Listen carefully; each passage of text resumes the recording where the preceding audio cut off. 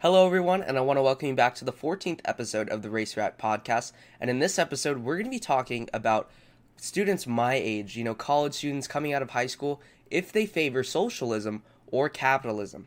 But before we get into this video, I just want to remind you to hit the subscribe button and the bell to see all of my latest videos. Check out the join button next to the subscribe button to check out all the latest membership options and all the extra perks. And then let me know down in the comments below what you think of this video and any ideas you have for future video topics. So getting into this video, what I did is I set up a poll on my Instagram account to find out what kids my age were really leaning towards. I grew up in Southern California and I continue to live here. And there's been a lot of talk in the past few years and how socialism has sort of arisen as a new possible political construct. And, being in a place where it's fairly democratic, I wanted to know if the people that I grew up with or people in the area were sort of favoring socialism or had new ideas about it.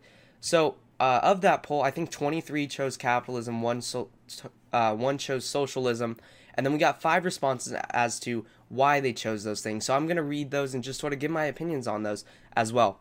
So the first one we're going to be talking about, they said capitalism has given people better lives around the world because of free market trading, and I would say that I entirely agree with that. I think the construct of capitalism and the idea that you're able to exchange goods and services with anybody in the world in exchange for currency or exchange for their goods and services, I think speaks a lot of volume when it comes to exchanging value, and capitalism, in my opinion, is the best economic construct to sort of achieve that and keep sort of a balance of power, if you will, and just an abundance of opportunity, depending on how well you're able to exchange those goods and services. The second response we got was family members have died from socialism, and that one really is powerful and something that I feel a lot of people don't consider. The way I see it is I sort of see Marxism as the parent, and then it sort of had 2 children, like socialism and capitalism, because those are different from Marxism itself, but sort of were established under the same ideology as Karl Marx. So I know this particular person has tied roots back to Russia and the Soviet Union, and I feel like so many people fail to consider that during the 20th century, that sort of economic and political construct caused the deaths of, it turned out to be 100 million people, because through starvation, and just really that corrupt government really took away so many of the rights, so many of the liberties, and so much of the opportunity from so many people that it caused more deaths than any other dictator or ideology in the history of the world that we know of. So I think that really speaks a lot of power when you think that this sort of ideology and this sort of thinking is now being implemented into younger children and certain areas of our country.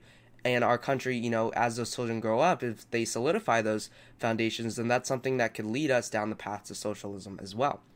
The third response we have is, even though there are many democratic socialist countries, I don't think it'll work in the U.S. And I agree, I don't think it'll work in the U.S. But I also want to point out that I don't think there's a ton of democratic socialist countries. I think there's plenty of countries that sort of adapted socialist ideals but haven't turned it into a socialist country, if that makes sense. Like I know in Canada and the United Kingdom, they've adapted socialist concepts such as free healthcare, and that's something that I think I would support here in the United States. I know a lot in the Baltic countries like Norway, Sweden, Finland.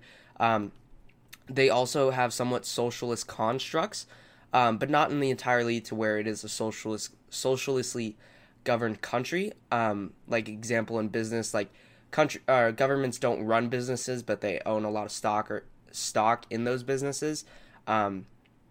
So I believe there's a lot of socialist constructs, but when we look at countries that are entirely governed by socialists, I really don't think there are many of them that are thriving. When I think of a socialist country, the first one I think of is Venezuela. And I know Venezuela in the late 90s was one of the third richest economies in the world.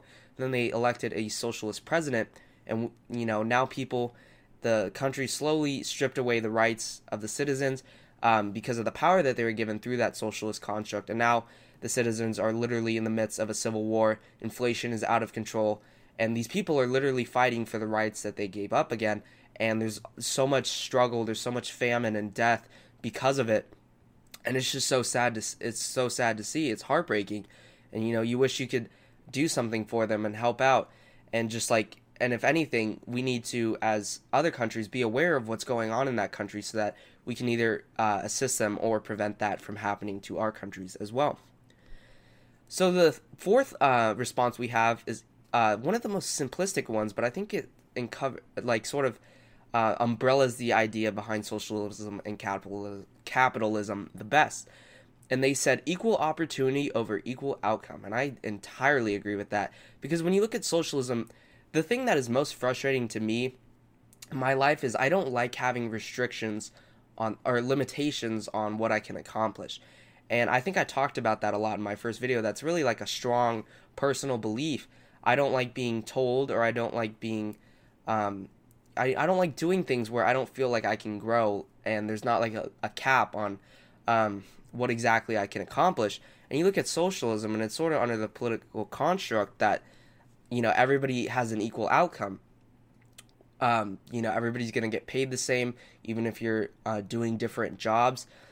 And you look at capitalism, and capitalism, that's something you got to work at. Like, if you want to be a good capitalist, then that's something you got to put in extra effort than somebody else. But if you're willing to put in that extra effort, you should get the extra benefits compared to someone who can put in no effort, and someone can put in every effort, and then they get the same amount of pay or compensation for that.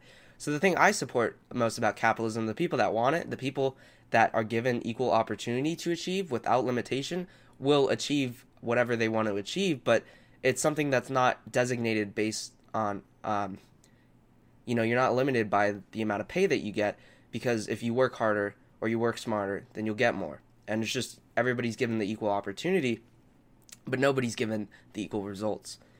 And the fifth one, I also personally really align with this one. They said it encourages ingenuity and innovation, and it respects the rights of the individual. And I also entirely agree with that one.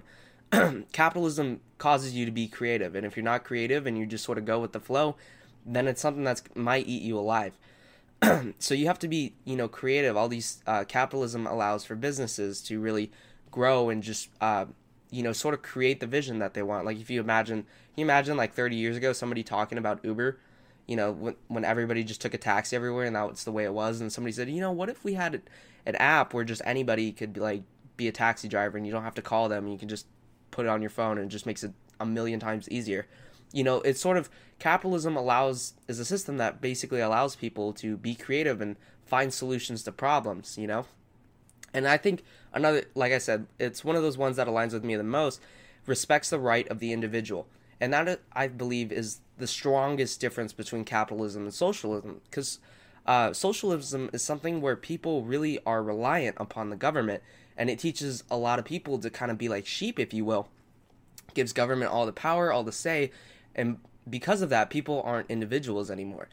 All those individual rights and abilities to achieve things are stripped from them, and they're now in the hands of a government that has the option to either do good or do bad with it. And as history repeats itself, oftentimes it's not a good thing. I remember this quote from Margaret Thatcher. She said, "Socialists do not like people to do things for themselves. Socialists like to get people dependent on the state, and you'll never build a great society that way." And I think that really speaks truth from an incredibly intelligent woman. That people who are socialists want things done for them. They want a certain pay. They want this, they want that, and they just want to give the government all the power between it. And everybody that's against socialism is against that sort of idea of government power, because that takes away the stability and the rights between the individual. Because our country was founded on the principle that, the people are the ones making the decisions in the country. We elect officials to make the decisions that we feel best represent us. But if we have a socialist sort of political or economic stance, then we're making the government make the decisions for us. And we're having the minds of a few people make decisions upon the entire nation, instead of having the entire nation and their ideals reflect back on our laws and our economic trade status. So I think it was really cool to see that most people aren't sort of giving into this new socialist ideal. I think when I see people supporting socialist constructs, I personally support the healthcare thing, because I think it is something that would actually benefit America in a weird way. I also think Andrew Yang is interesting. He somewhat has this sort of social, political ideal of giving people $1,000, as like a minimum income, and I think that's something that's like really interesting, but not something that I think would actually like work. But it's interesting. You should check out his thing on the Joe Rogan podcast about where he really explains that. It's a great episode. So yeah, I hope you guys enjoyed this video. Found it somewhat interesting to learn that not most people are still sort of like the idea of capitalism, which is good.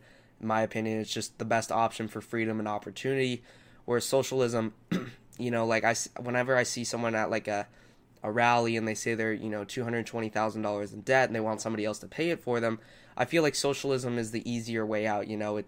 People don't have to take individual responsibility because the government's going to take responsibility for them. But in the case of that, then you just have a bunch of people. It makes me think of like 1984, an Animal Farm, where people are just literally sheeping to, whoever controls them, and whoever controls them often, as in those books as well, and those books founded on sort of Marxist policies, are able to take advantage of the people because they don't know any better. So thank you all so much for watching. I hope you enjoyed the video. Let me know down in the comments below what you thought, and give it a like if you thought this video was interesting. Thank you so much for watching, and I will see you in the next video.